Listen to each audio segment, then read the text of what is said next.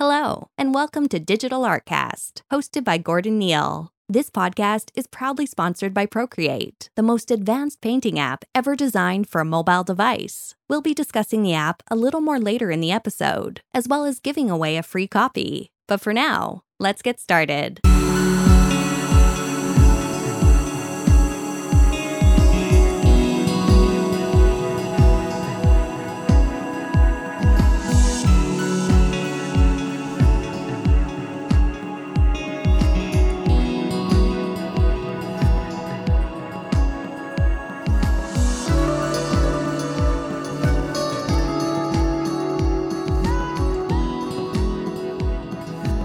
Hey guys, welcome back to Digital Artcast.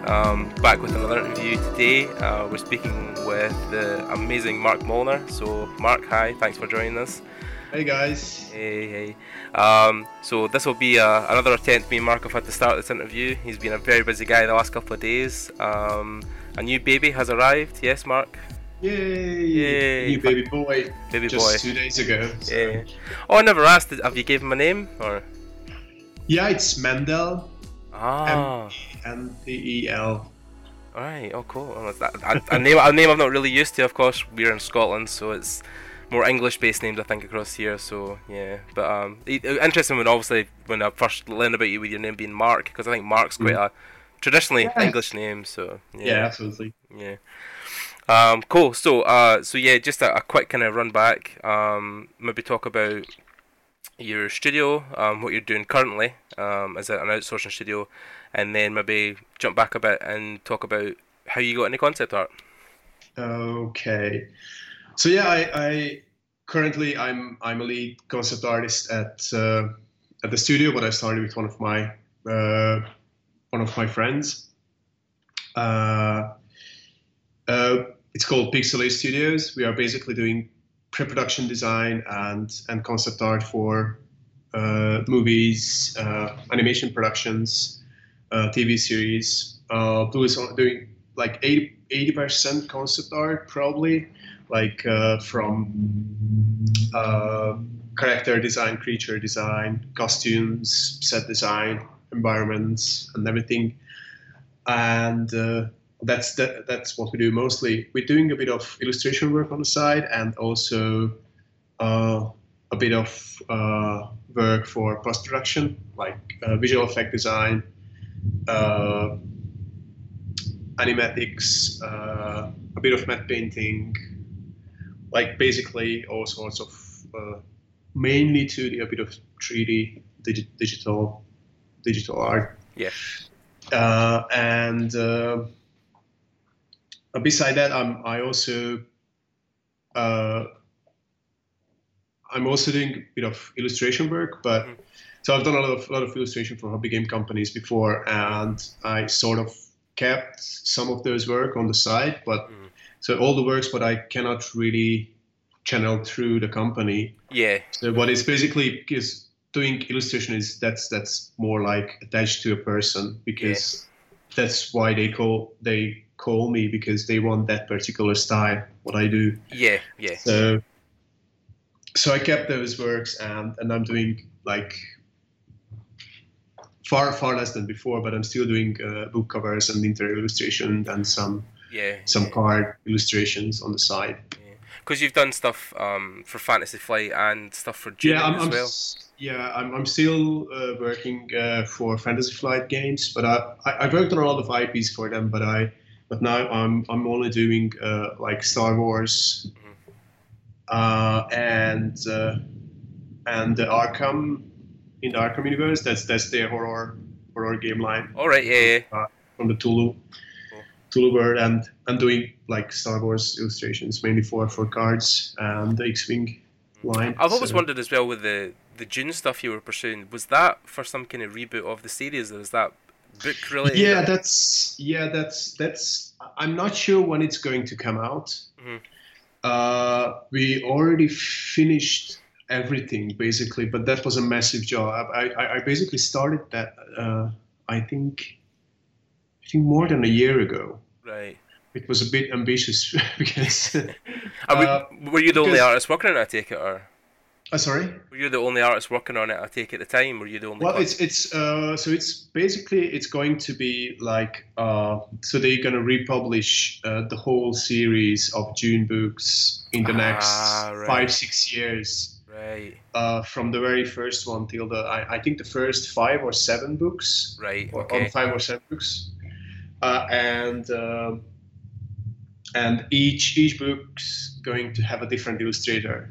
Right. And I was doing the first one. I think Mark Simonetti was doing the second one. Oh, Mark, yeah, cool. Yeah, but they wanted to do the first one like as like a really special edition. So because originally when we started to talk about it, the plan was to do like 4 or 5 illustrations plus interior illustrations plus the cover, Right. and we went up to 10 or 12, 10 interior illustrations, and 1 cover created, and 1 like a,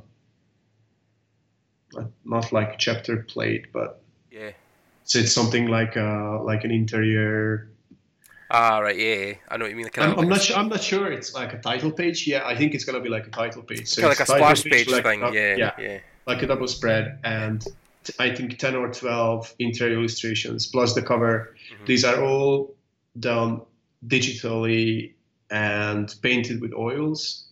All right. Also, cool. So because I always wanted to try out these techniques to move back and forth between digital and traditional mediums. Right. So I started traditionally, like doing sketches and inks and everything, and then scanned those in and do some color roughs and printed those out, painted them further, scanned them in, finished them to about 80% digitally, and then printed them out in large size on canvases, like archival canvases, and finished them with oils. Oh, that's interesting. So it was a really long process, but yeah. But I mean, it was a great experience. And so there are like 12 paintings like this, and there are like another extra 10 paintings what are digital and just portraits. Wow. Yeah. Plus there will be another like 4 or 5 illustrations what are created previously, but it would be a nice addition to the book. So all in all, it's going to be like a limited edition with nearly 30 full color illustrations. Wow. Yeah, it's interesting. So it's going to be massive, and I think the first 500 books going to be signed as well. So. Oh wow! Oh great! Yeah, I'll need to keep my eye on that. I've got literally my bookcase is right next to me in my office, and like yours, and Dune is one of the books that's sitting. I can see it here. I've got one of the reprints when it was like all of the books, or the first 3 or 4 in one pressing. Yeah, I've always been a fan of Dune. I mean, it's like just sci-fi you need to know, especially when I was in industry workshops recently, and I went to John Harris's talk, and which was mind blowing. I mean, truth be told, I actually didn't know who John Harris was until I sat down and listened to him, which was crazy because people were like, "Oh, how can you not know who John Harris is?" Like I knew who Sid Mead was, but yeah, John was amazing just to listen to, because obviously all his work is traditional. Like you would look at a lot of his paintings and think, how are you achieving that detail? Like there was one he done, I think he actually revisited it. He told us he revisited it for a recent show, and it was one he done years and years ago, and it was like the bottom of a ship, like a freighter, with other ships passing below it, and the detail working with like oils was unbelievable. And I'm thinking, how are you achieving that without any matte photography or speed painting, or like literally just on canvas? And it blew my mind. And it was funny though, because when he went back to the piece that he'd redone that picture for a recent art exhibition, and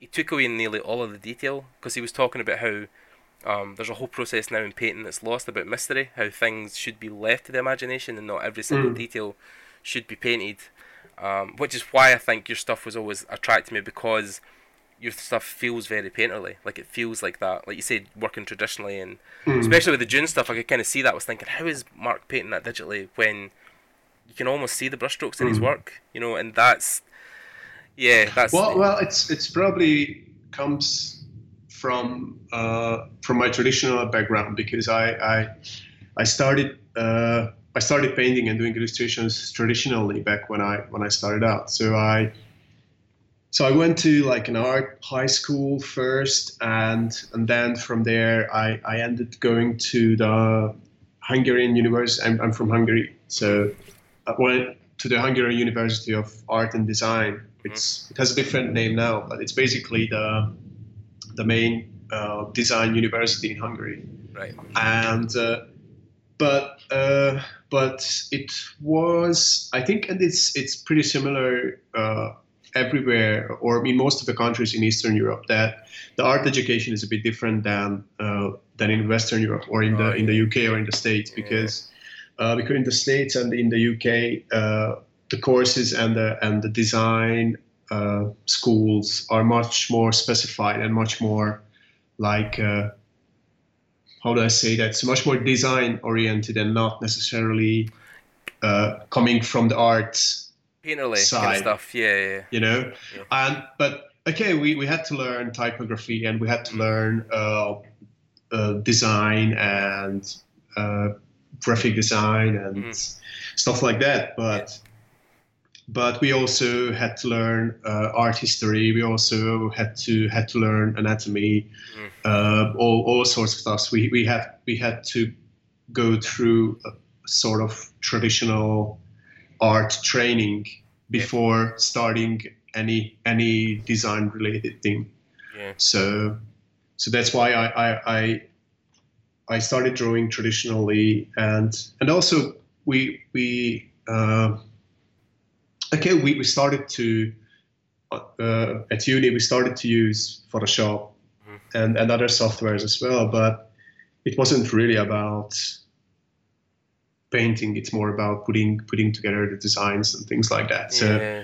So I'm an old fart. So this was like in 2000. So I went to uni in 2000, I think. So it was 2000 when I started using Photoshop, probably around two. No, wow. I used Photoshop. I used Photoshop earlier in high school, but that was like Photoshop, I don't know. Wow. Like 2.1 or something. So you couldn't really do much with that. So you've probably been painting in Photoshop as long as Craig Mullins has then. Because he was literally at ILM with John inventing Photoshop, painting with a mouse. So I mean, you've got to be one of the people. I was starting painting with a mouse, but then one of my friends bought this. Was one of the. It wasn't Wacom. It was, I think, a Genius. Right. Tablet. All right. Like the first. I was blown away that you can actually use a pencil. Yeah. So to paint and draw digitally. So that was. So basically, I started this whole thing somewhere probably around conceptart.org started. So 2003-ish, 2003. The old school forums and stuff, yeah. Yeah, and before that there were like forums like Cjun.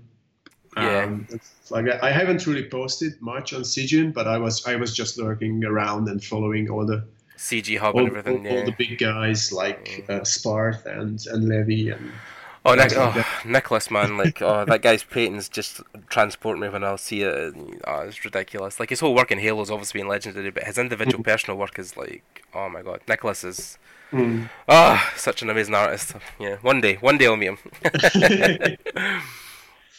So yeah, that's how I started, and the funny thing was that I always had to work besides school.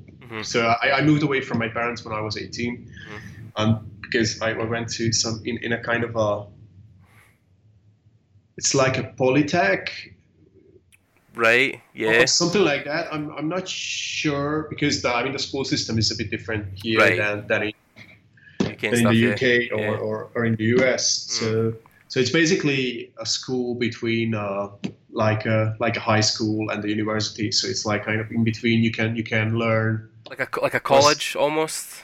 It's like a college, but it's only like 2 years, and you get a degree. Yeah, maybe probably a college or a polytech is that's the closest. Yeah, we're the same, because after high school we have the option to go do what's called a diploma, which is 2 years, and then that gets you straight into university. So Yeah, but the difference is you don't. So here, if you go to a school like this, you don't really get a diploma. You just get like a certification. So if you go Right. to learn like graphic design, then you're gonna be like a certified graphic designer. I just say something. Yeah, yeah, And then so it's like a college is more like in my mind, the college is more like the first level of the university, if you know what I mean. But this is totally a separate thing. yeah, totally.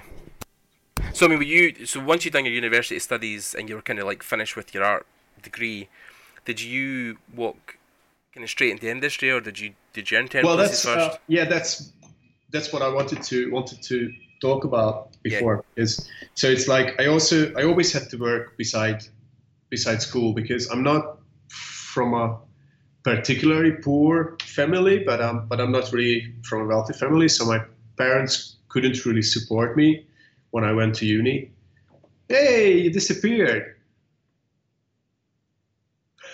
I know, sorry. I just had to dive there just because the dogs were rotting out. I know, I was trying to do the thing like, keep talking, I'll be back. Yeah, so... So basically, I started freelancing during university. Right. During my university years, and I was also at the beginning. I was also doing a lot of like super shitty jobs, like working in back houses and stuff like that. But after but then I started to get sort of small freelance jobs, mostly graphic design, because I went to uni to. So my degree is in visual communication and in graphic design. Oh, me too. But oh, yeah. So in our uni, the graphic design had two parts. One of it was more like illustration, and the other part was more like design oriented. Right. So I was always more interested in illustration, but I could make money from the graphic design. So I started to do like logos and all kinds of corporate ID design and website design and stuff like that, and lived basically from. So I paid my rent and paid my bills from that during my university years, and then when I discovered digital art and concept art, I realized that shit, I just want to do this, but I didn't have any clue about how to start, because I mean, I think the younger guys nowadays are in a really great situation, because you have a shitload of tutorials online, mentorships, online courses, books, everything. And back in like 15 years ago, Jesus, it was 15 years ago, 14, 15 years ago. You see, I'm old. But we had nothing, so we just started to experiment, and we started to. I think conceptart.org and the forums section of conceptart.org, that was the only platform where you could go for information or for anything. I mean, plus you had the DVD extras. And that's it. Oh no, totally. I mean, like the whole reason I left my job in 2010, 11 was because of watching stuff like the Halo 3 making of, or the God of War 3 making of. So that was basically what drew me in the industry, and then art books obviously as well. But yeah, I think it's probably, I think concept art has exploded through art books, because I think with the the special edition stuff on the internet, I think the whole job has just became a life on itself, because talking with some of the guys I knew way back when was, the person who done the art for the game was the person in the office who could draw the best. It wasn't particularly just an artist. It wasn't just an artist's job. It was a programmer who was really good at sketching. He would get to do the art for the game. So So I mean, so you done these freelance jobs. You picked up, kind of momentum. So what happened is basically I've done my master. So it wasn't really a thesis, because we had so here at I think the system is still the same, but so we had to create like you had to create like a masterpiece as your for your final exam. God, a masterpiece, that's a high standard.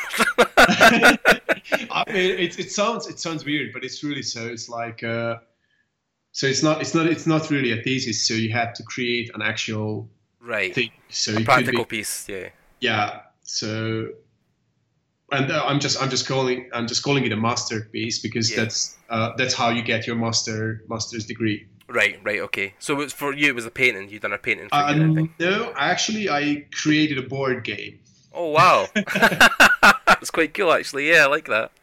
It was really cool. It was a fantasy board game. It was if you know the Warhammer games, the miniature games. Yeah. It was similar to those, just with a much simpler rules. And basically, I worked together with a game designer for like 7 months to build up the rules. It was basically like a fantasy chess. So I imagine like a chess game. What like in a fantasy world, the people who are living there would play in a pub or something. Oh, cool. So like let's say in the world of Lord of the Rings, that's what Right. what people play in the pubs instead of chess. Something. Nice. Basically, I designed everything. So you had like 2 teams of like goblins, different goblins figures, and you had to collect small crystals on a field, Wow. on a table. So, That sounds interesting.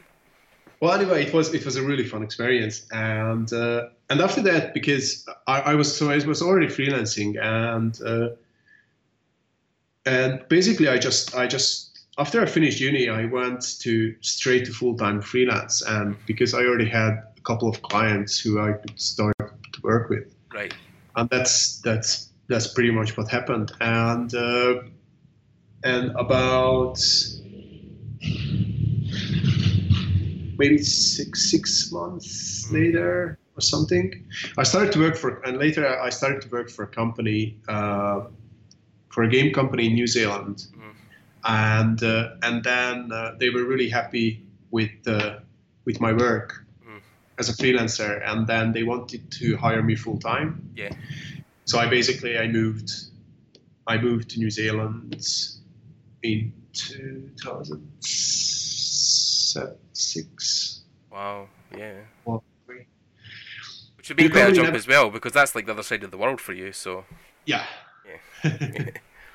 Well, it was funny because I already spent 1 year in New Zealand before, like 3 years before. I take 1 year out from uni, Yeah. a 1 year break, and just to travel and learn English a bit more. And so I went out to New Zealand, but that was earlier, and haven't really done Yeah. much art related stuff back then. But Right.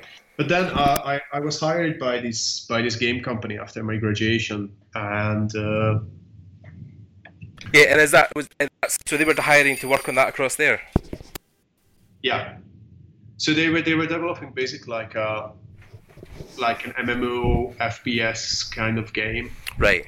But it was a bit of a bad timing because they were so it was just before the recession, Right. and Right, yeah. and when I moved there, everything was going fine. But after that, the recession hit, and after like a year and a half or 2 years, it reached the company as well. So they had to close down. I left before they actually closed down. Mhm. And then I stayed another, I think, 6 months in New Zealand after that. I was doing freelancing. So I went back to freelance again, and I was doing hobby game illustrations and worked at Weta Workshop as well for a bit. Yeah. But that was a bit of a tricky situation because they invited me for a short period to work there, and then but that was before they started shooting the Hobbit movies. Oh, wow. So that all the concept design was basically done for the Hobbit, Right. but there was some kind of legal mess behind the Hobbit. So originally Guillermo del Toro would have directed the Hobbit movies. Oh my God. But they yeah, Yeah. that would have been awesome. That would have been amazing. But anyway, what happened is because there was some kind of legal about copyright stuff buying the books between studios, and I wasn't sure. But basically, they finished the pre-production, but the time just went on and on and on. And Guillermo said, okay, look, I can't, because he was waiting to actually start the movie for like 3 years. Right. And he said, look, guys, I'm out. I can't wait any longer. Oh, yeah. And that was the actual time when I was there. So the 3 movies didn't have a director. They didn't know when it's going to start. Wow. And they said, look, Mark, we were pretty happy with your work, and I think you're a great fit to the team. But we don't know what's going to happen in the next 3 months. The Hobbit is probably going to start, and then everything is going to kick in. But it could be a month, it could be 3, it could be 6. Yeah. Can't promise anything. So I just said, look, and plus there was the other side, the family side. So my wife really wanted to move back to Europe, because she had some problems on her family side, and she was worried and wanted to be beside her mother and stuff like that. And then they decided, okay, if it's nothing certain, we just can't wait. Yeah, you need to go back. Yeah, so we decided to go back to Europe. So we moved back to Hungary for a short period, and then I was also went out to LA for like 4 months, and then moved back, and so it was like I was like moving back and forth between overseas and Hungary, basically. Yeah. And then the latest, biggest move what I've done, I still think it was accidental, but I was hired by Ninja Theory. Oh, cool. It was really funny, because I didn't really look for a job back then. Right. So I was absolutely flooded with freelance work. I was breaking my ass off, but time to time, recruiters called me or emailed me that if I would be interested in being in a position or not. Right. And there was one about this position, but they always tell only these vague things, Okay, look, there's a AAA company who's looking for an experienced guy, and I think he would be a good fit. So you don't really know what company, what kind of, what the game is and stuff. Yeah. What the game is, or you don't know nothing. And I just said to her, it's a really nice girl, by the way. I mean, the recruiter. Yeah. I just told her, look, I'm super busy. I can't do anything. You can apply, whatever, but just download my CV from LinkedIn, and what I can show from my works, but are not under NDAs. Those works are on my website. Yeah. So just on your website. save down a couple of images, and that's it. And then she disappeared, and I didn't hear anything from her like for, I don't know, I totally forgot about the whole thing. Yeah. And then suddenly I got a phone call. Hey, you're going to have an interview tomorrow morning. What? Oh, cool. Wait. Yeah. What company? Yeah. Who are you? I So know. it was like just out of the blue. Yeah. And then it's probably because there wasn't any pressure on me to get the job. Right. I somehow managed to get through that interview, and then get through another interview, and get through another one, and I got the job at the end. So it was. So you were working at Ninja Theory. Was that for the Hellblade project that just came out? Well, basically they hired me. I don't think I can still talk about the project because of NDAs. They hired me for a different project. What was put on hold by the publisher. Right. So I moved there, and it was the project put on. I went there to be the lead concept artist on that project, and and to build a concept art team together with our directors. But that project got basically cancelled. God, you got the worst luck, Mark. Well, imagine I just moved there like after like 6 weeks. I just rented an apartment, put down the deposits, moved all my stuff there, and it was like, okay, the project is cancelled. God, on my trial period and everything, and I asked, look, guys, what now? And that was the point when we started to work on Hellblade, basically. Cool, right? Okay, so it was. So I stayed there, and I stayed at Ninja till we basically finished the whole pre-production of Hellblade. So, and then family reasons again, I had to move back because my wife couldn't move to the UK. It wasn't like visa things or anything. It was just.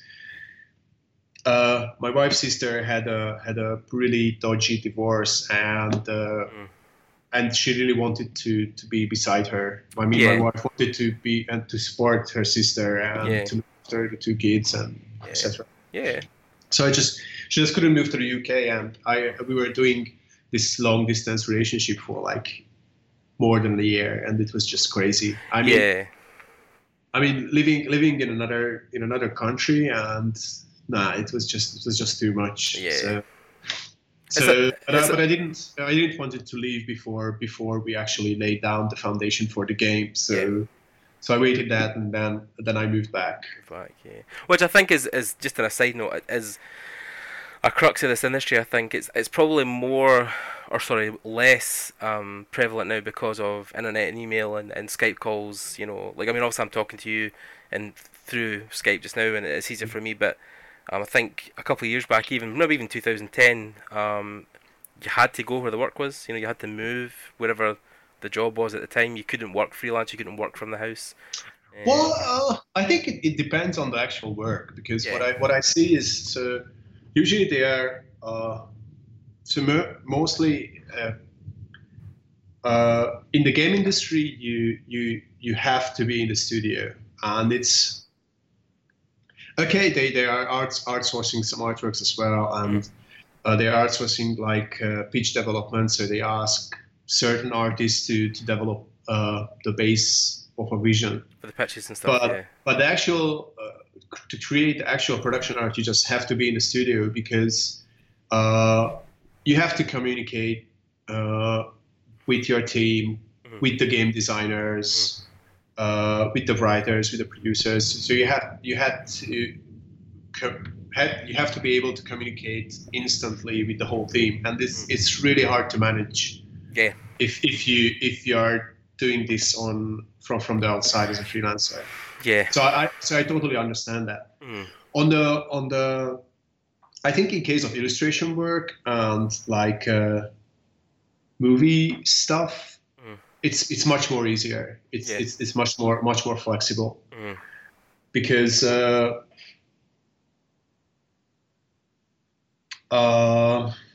there's less kind of less studio based stuff. It is just kind of meetings over Skype and communication through email.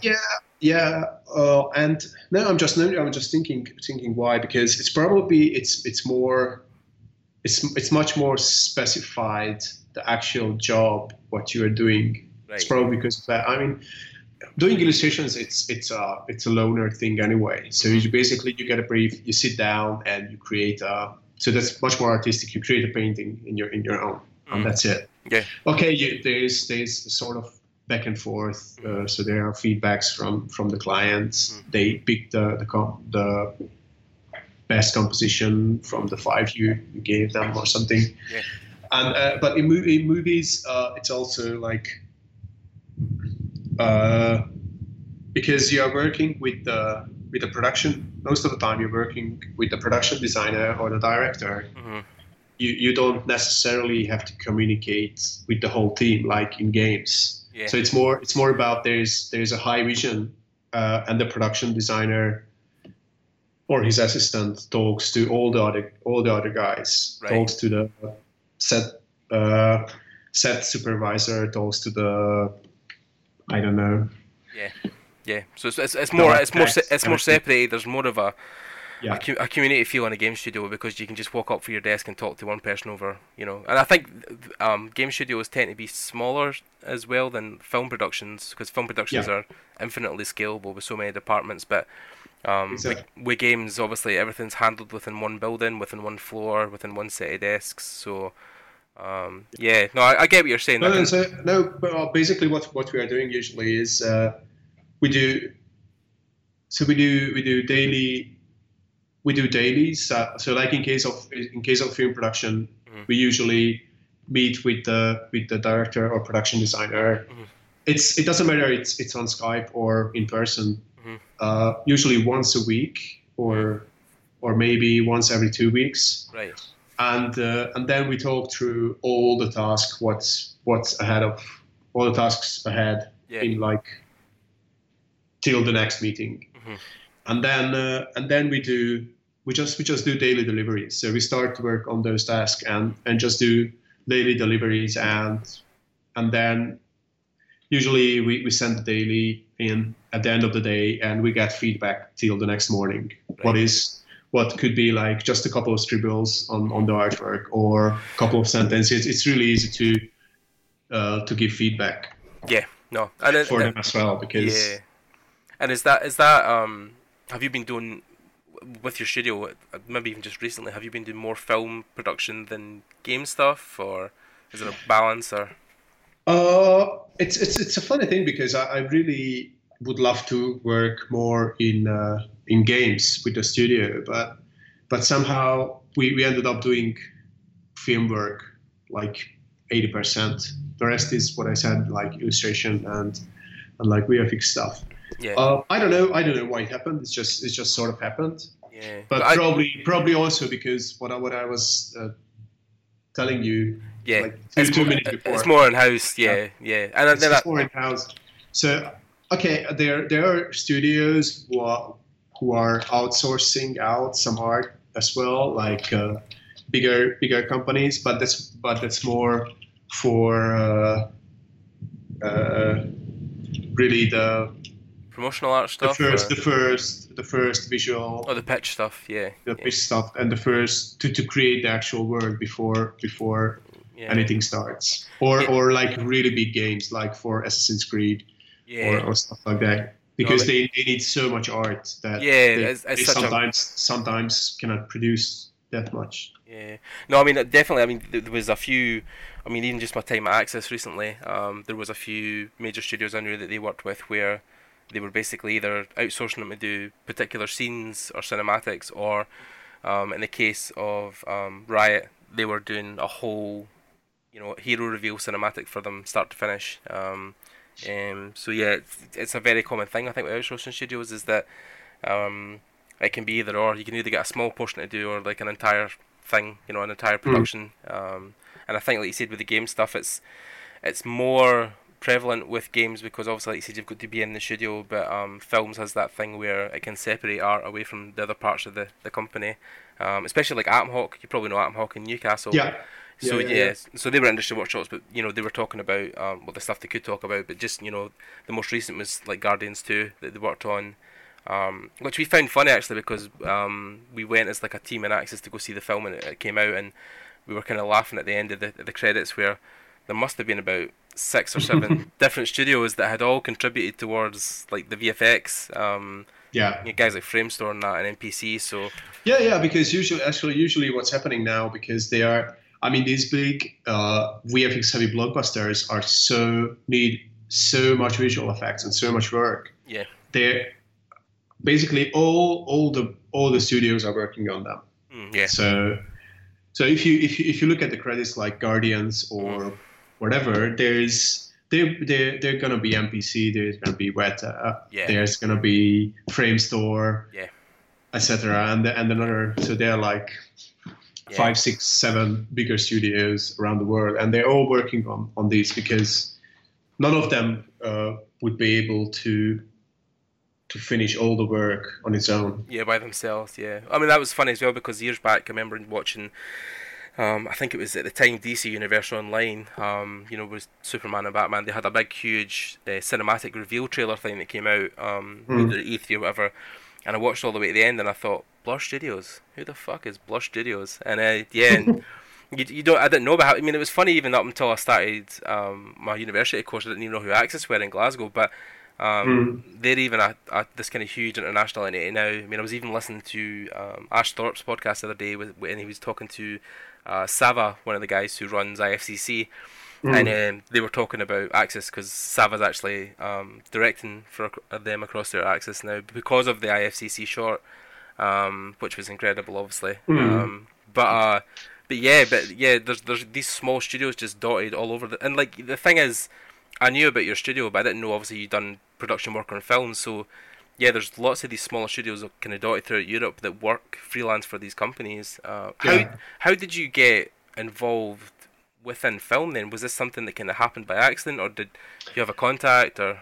Well, basically, it's we were just basically in the right place at the right time. So what happened is I moved back from the UK, and then I had this old friend of mine who was an art director before. He was more coming from the advertising industry side, and then so he was working at Leo Burnett, what is one of the major big advertising agencies in Europe, and he was an art director there, and then moved away and became a freelance art director, and he was also doing like layout design and keyframe design and storyboarding for TV ads and TV shows, and when I came back from the UK, we just sat down and we started to talk about to actually like do a next step and join. I mean, get together, do a studio, and just slowly build up something. At least that's what we do. There will be like a slow transition from freelance. We're gonna try to channel through our freelance work to the studio, and we'll see how it goes. But the funny thing was that it picked up so quickly that became our full-time job, and now there is a 6 of us already. So I just anyway I just wanted to. So basically, what happened is when we started, after a few months later, there was a big film industry boom here in Hungary, because they built like 2-3 huge studio complexes around Budapest. There's also like a tax rebate for film production. Right. Okay. And that's why a lot of the big Hollywood movies are coming to shoot here. So they are really good equipped big studios. There are a lot of good locations around Hungary. So you can get castles, you can get forests, you can get whatever. Yeah. So basically, they also shot the new Blade Runner movie here. Oh right, yeah. For example, so the whole movie was shot here, beside Budapest. The new Robin Hood movie. So anyway, so some people knew that I moved back from the UK, and they approached me to start work on a TV series with Tarsem Singh, as a full-time concept artist for the series. But basically, I said, okay, look, we just started this company, so we can start work on that. So basically, we managed to start work on the series as a company remotely, and just meet with the production designer just once a week, as I said, and it worked pretty well. So that's basically how it started, and it's just picked up from there. Right. Yeah, and then that's just obviously, you know, through work has led from like another job, then another job, then another job. Yeah, yeah, yeah. Yeah, just kind of snowballed. Well, Yeah, it's kind of tricky because there's always these like NDA. There's this NDA period. So basically, what we can show is usually like from 2 years ago. mhm, So that's the rough. So like usually 1.5, 2 years is mhm, the minimum. right. And in most of the projects, we can't even say that we worked on on that Yeah, project till it comes out. yeah, yeah. So it's kind of tricky. But so we just launched our website a couple of months ago, and we just got to a point where we can actually start to talk about the stuff what we have been doing. Yeah. No, I mean, it's the same with, I think, nearly every industry that outsources stuff is that until the studio's ready, then you can't proceed past them because they hold all the cards, you know, because they are, you know, the studio, Warner Brothers, Universal, whoever it is, are the guys that, yeah, that basically you're saying, you know, start and stop and whenever. So, but yeah, I mean, it is a lot of this industry, I think, is right place, right time, and contacts and networking, and it's kind of things I want to dive into more detail. But talking about right place, right time, it's time for an ad read. So we just take a couple of minutes just now to talk about Procreate because they are actually helping sponsor. Oh, can I grab a bit of water? Yeah, In yeah. the meantime? You can refill all ad read and you can take your Okay, time, Mark. cool. So we're just going to take a couple of minutes to talk about Procreate. So Procreate are sponsoring this podcast. They've kindly lent their skills and free versions of the app for our listeners. If you guys don't know, you know, of course, we're sponsored by Procreate, which is an Apple Design Award-winning digital paint and illustration solution, and it's designed exclusively for iOS at the moment. So yeah, you can get that on the App Store. Procreate, if you don't know, it allows you to create professional-grade artworks wherever you are. With an advanced dual texture brush engine, a robust layering system, a groundbreaking canvas resolution, and this is all for $5.99. That is, of course, UK pounds. You can find Procreate through the App Store, of course, if you own your Apple iPad or iPhone. There's also a pocket version of the app, or you can go to the website, which is procreate.art.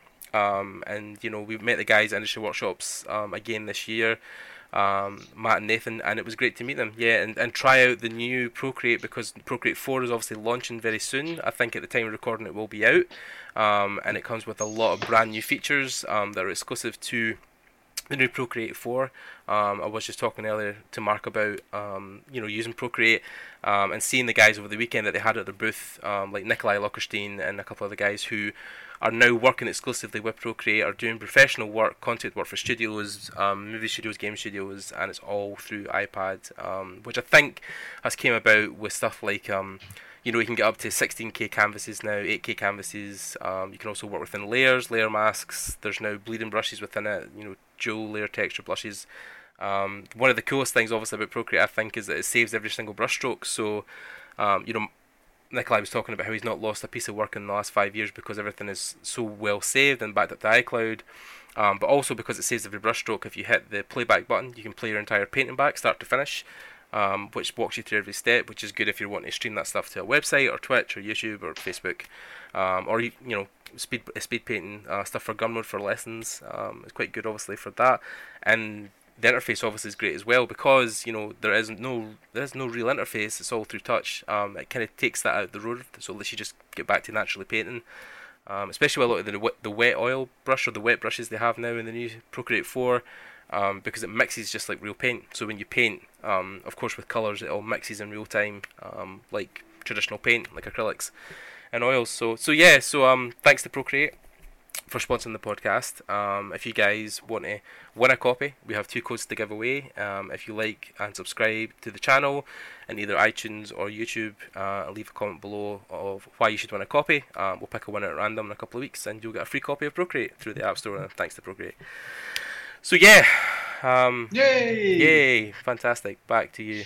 And also a quick shout out to Firestarter magazine as well, because they're obviously just giving us help with sponsorship as well. Firestarter are a community magazine that is spearheading the industry just now, basically bringing awareness to all the events around the world.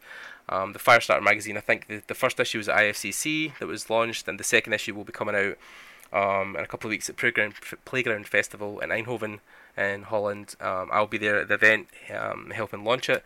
And obviously I'm in the magazine interviewing Max Berman. You'll probably hear this as well at the time of recording, so as soon as the magazine goes into print and is getting circulated around playgrounds, the audio interview will go up at the same week, so you guys can check out the magazine and the interview at the same time. So yeah, thanks Firestarter. So yeah, everything will be below in the descriptions, and feel free to check out our sponsors. So Mark, back to it. So yeah, where were we? Where were we? Yeah, your illustrious film career. That's where we were. So I'm kind of curious as well with the trend of starting your studio. I mean, I think the plan was for this to kind of go into two parts anyway, because I'm aware of your time. But if you could just briefly talk before we finish about like the studio in general. Why did you feel it was a better fit for you guys starting the studio as opposed to going maybe working somewhere in a studio in an existing company, or somewhere else? Good question. I don't know. That's a good question. I mean, honestly, I sort of tried to create something what was sort of an in between. Between freelance and between a full studio. Freelance and working full time in a studio. So right. I because I've done both a couple of times, and I really like the freedom and the flexibility of freelance work. Right.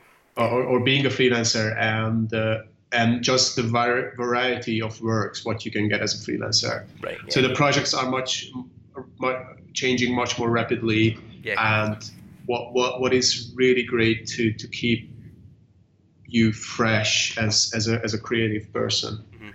But I also like working in-house, because I really believe in working in a team and right, working together with people, getting inspiration from other people, and getting constant feedback and constant constructive criticism from your peers. So I love both.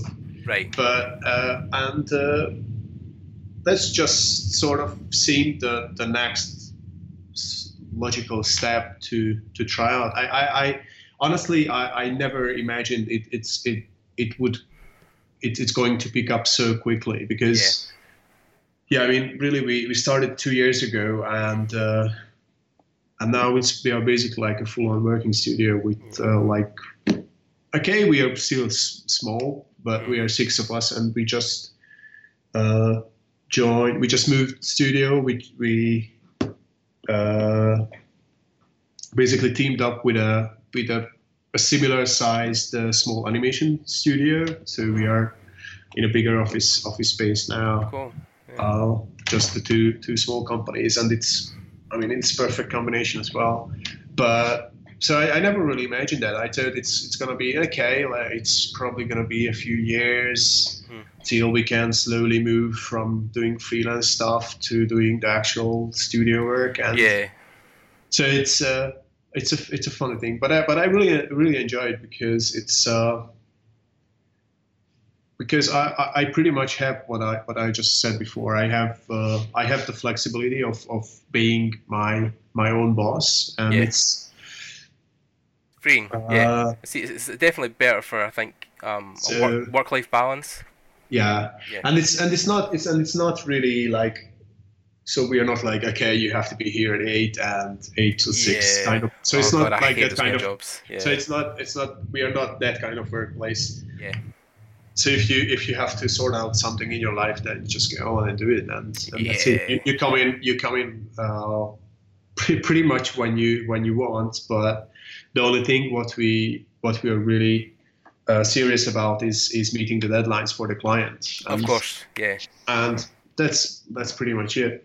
It's very, I mean, just speaking from the one studio I've worked in so far in this industry, because I'm still a student, obviously, but Axis are the same. They have no hard and fast rule about being anywhere on time, as long as the work is met to the standard that they want. Then I mean, most people are in the studio from 10 o'clock in the morning to 6 at night. It's kind of how most of the company runs. But yeah, because but that's how your life is. That's how people work usually. So yeah. I mean, we are even if we don't have to come in by time, but all of us are here around 9ish or Right. 10 at the latest, and we are here till around 6, 7 tops. I mean, we used to just try and come in the morning because we had the stand-ups in the morning. So when you had a stand-up, you wanted to be there in the morning to kind of go over what you were doing for the day and what other people were doing.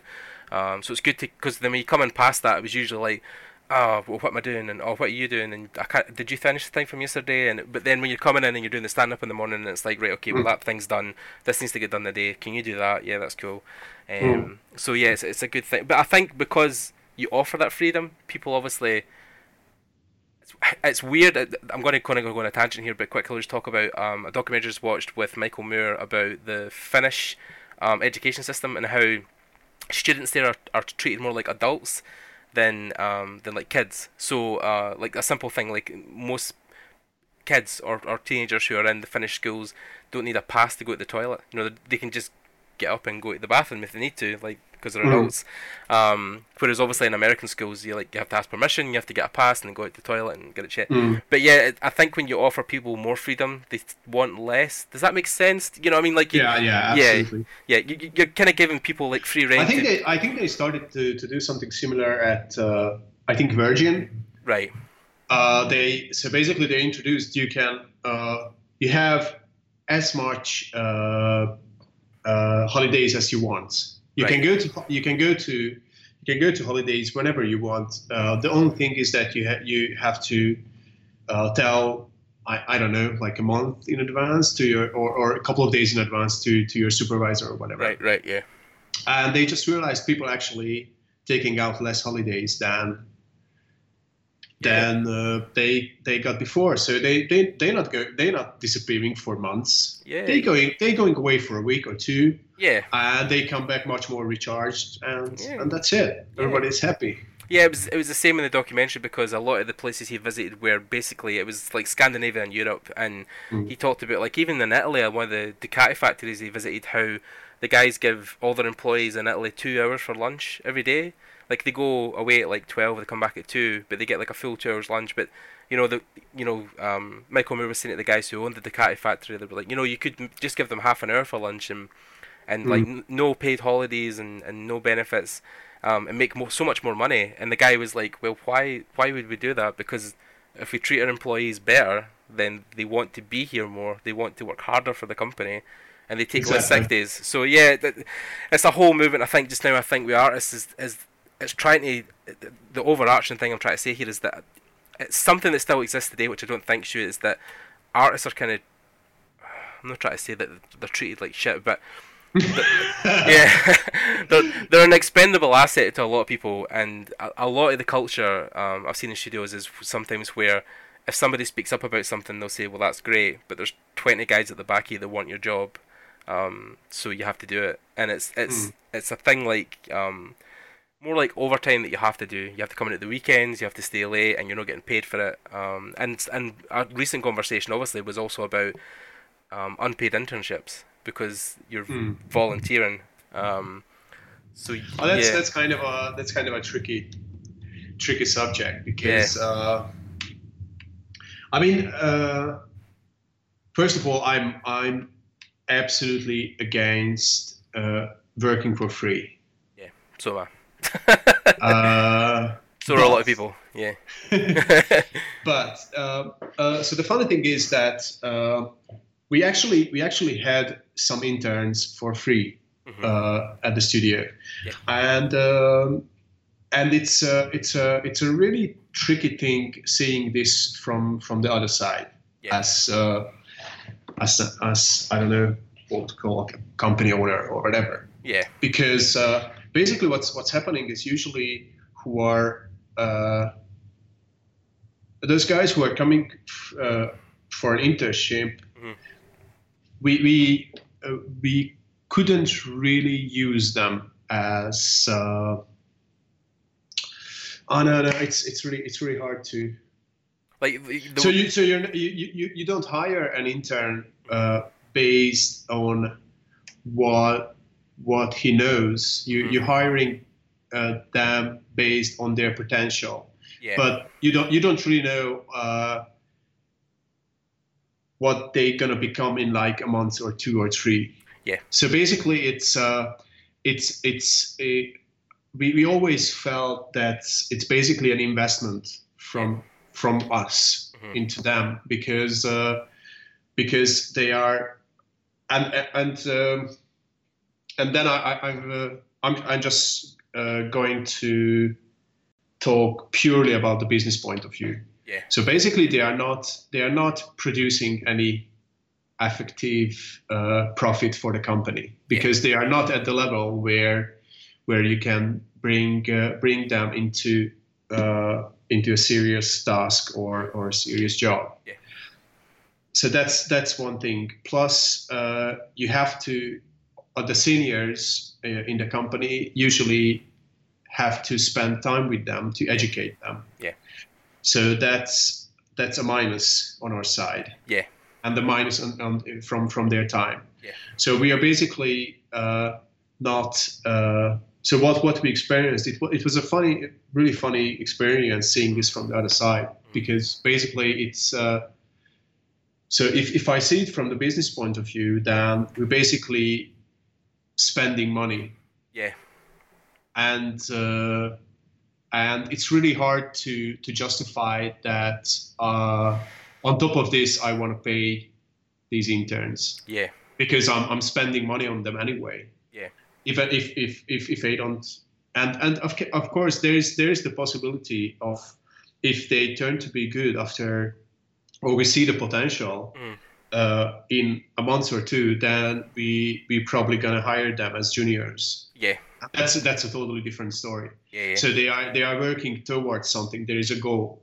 Yeah. But I wouldn't hire. So I wouldn't hire some intern to work for me for free who is already a professional or already at that level. Even like a junior level. If you felt somebody was they could come in as straight as a junior, then you could. Exactly. Yeah. But because we hired juniors before without any internship period or anything. Yeah. But we had a really cool guy who was an intern in our studio a year ago, and then after he was an intern for like a bit more than 2 months, and then we hired him as a junior, and now he's already almost like a sort of a mid-level. So it's cool. He's picking up really fast and creating stuff. Yeah. Oh, that's awesome. That's really good. And then I think that's what I was trying to talk to people about is that. So it's not. No. Just. No. I was going to say it's a total balancing act. So I think you should be there as much as it profits you as well. Like you grow from it. Yeah. But then when you feel like you're either stagnating or the company isn't wanting to take you on, then you have to think, right, I need to leave now and go back and either improve my portfolio. No, basically, I'm just telling it's not really a black and white situation. So yeah, totally. So I sort of understand the companies as well. Yeah. I know about a lot of companies who are they are really using people like badly and keeping in like young guys for free for like 6 months a year. Yeah. But that's not cool. But nah, yeah. But in a way, I sort of understand, and for me that makes sense because it's basically if I want to translate it, then it's basically a free art course, and you work on real life projects and stuff. No, and I think that's the harder internship to get is one where you feel you can grow, and I think that's why I've been struggling so much throughout my art career. I mean, because when I left my job at the engineering firm to go pursue art, I think I'm probably one of the few types of people who I kind of need somebody, no pushing me, but saying like, okay, learn this, and then maybe look at this next, and then maybe like somebody like the old masters used to learn like with Da Vinci and stuff. You would learn under a master for months. You would you'd be cleaning their brushes for a long time, but then you would watch them paint and you would understand how they use the brush. And so I think that's something that you try and look into in the next year, especially. I know there's a whole slew of people doing paid internships now.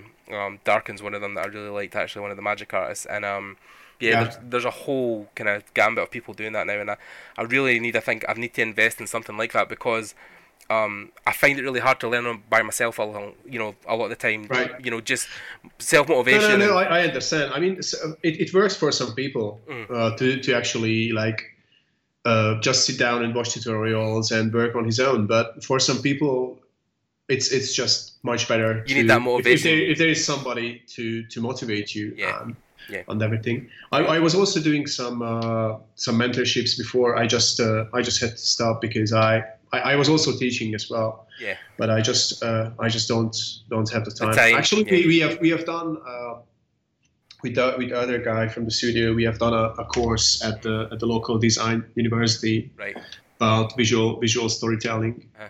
So that was cool. We might gonna do that again, but. Yeah. I think that's the eventuality with all artists. I think is when you get to a certain point, you want to give back. You want to.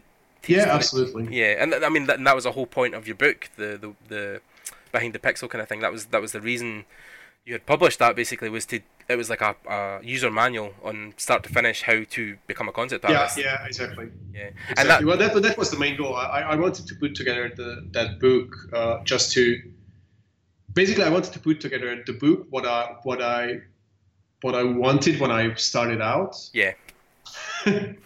Basically, because I didn't know anything about the industry, and that's just to put everything to place. And actually, what was really surprising, and I'm super thankful to all those artists all the guest artists who are in the book, because I mean, it's not just. Some people don't know that, but it's not just me, but it's like another 35 artists from the whole entertainment industry who have done tutorials and provided me extra artworks for the book. And I'm super thankful because I mean I know these guys, most of them in person, some of them just from online. Yeah. And I just wrote basically like a I think it was not even an email. It was probably like a Facebook message, like a group message. Right. Hey guys, I'm planning to put together this kind of book, and I would be super happy if it wouldn't just be about my own shit. Yeah. Just because obviously art and learning is subjective, so the more input you have in that, the better. Exactly. So I wanted more point of view, and basically the funny thing was that. I wrote to like 35 guys, and I expected, okay, if I get response from like 5 or 10, then I'm super lucky and I have some extra artworks. But I actually had answer back in all the 35 of them in like 2 hours. Wow! And I was absolutely stoked. Lord, yeah. But that's good though, because I mean, especially for stuff like industry workshops and playgrounds and THU, like it is almost like we're a family, and the art industry, especially in Europe, is quite small because I mean THU attendance is like 1,000, 2,000 people. So I mean like it's THU like is massive now. Yeah. So I mean, I was so good. I had the chance to get a ticket this year, but I kind of passed on it because I was like, oh no, I haven't got the money, and it was actually going really cheap, and I knew that it's went away to somebody else. I was like, oh shit, I really could have went. Fuck, it would have been good. So, but no, definitely next year. Andre, I'm coming. Andre, I'm coming. The funny thing was that I actually. I was there from the very beginning, and I think I was the first one who bought one of the first tickets from the very first 2 DHU. So I was there 3 times, and I wanted to be there this year as well. I just couldn't because of the baby. I actually had to pass on the industry workshops as well. Yeah, that was. I was invited to doing like 2 lectures, 2 industry workshops, but. I just had to cancel it because it was too close to the due date of the baby. So life gets in the way, man. That's what happens. You can't plan. Oh, that's right, but next time. Yeah, definitely. Next year, I'm gonna be there. I'm holding you to it, Mark. So I'm just going to kind of wrap at the moment because I'm aware of your time for getting back to see your little one. But I think what Mark's plan was for the podcast is that you're going to come back and maybe do another talk, maybe expand on more subjects. Yeah. So we'll do that definitely. So you guys keep tuned. This will be a 2-parter or a 3-parter. We'll decide as we go down, and we'll feel it out. Or basically this was like we can handle this as an introduction or something. Yeah. And I think I was thinking actually the best would be if the listeners could come up with questions or topics what they would like to hear. Yeah, absolutely. No, totally. We can just pick like 2 or 3, 4, 5. And go through them and talk about that. Yeah, totally. I'm totally up for that, Mark. Yeah, whatever you've got time for. So what we'll probably do is you guys can leave. If you're on iTunes, it'll be a bit more difficult because you can only leave reviews. But if you go to the YouTube channel, you can leave comments below this episode. Also, I'll try and put a poll up on the Facebook page to see if people can leave comments and questions there. And then we'll get back to this. When Mark is obviously a bit more adjusted with his baby boy at home. Well, I'm gonna be a bit more busy in the next couple of weeks, but I think because of the baby. But I think after that, I would be happy to do another session. Yeah, totally. I'm up for anything you're willing to do, Mark. It's all appreciated. So yeah, guys. So keep tuned. Mark will be back. We'll continue this talk. I hope what you've listened to has been great so far. Just to thank Mark for taking time out of his night. I know this. Thank you for inviting me. Yeah, it's a pleasure, man. Absolute honour. And yeah, guys. Remember to like and comment below to win a code for Procreate, and we will catch you in the next episode. And thanks. Bye, guys. Bye.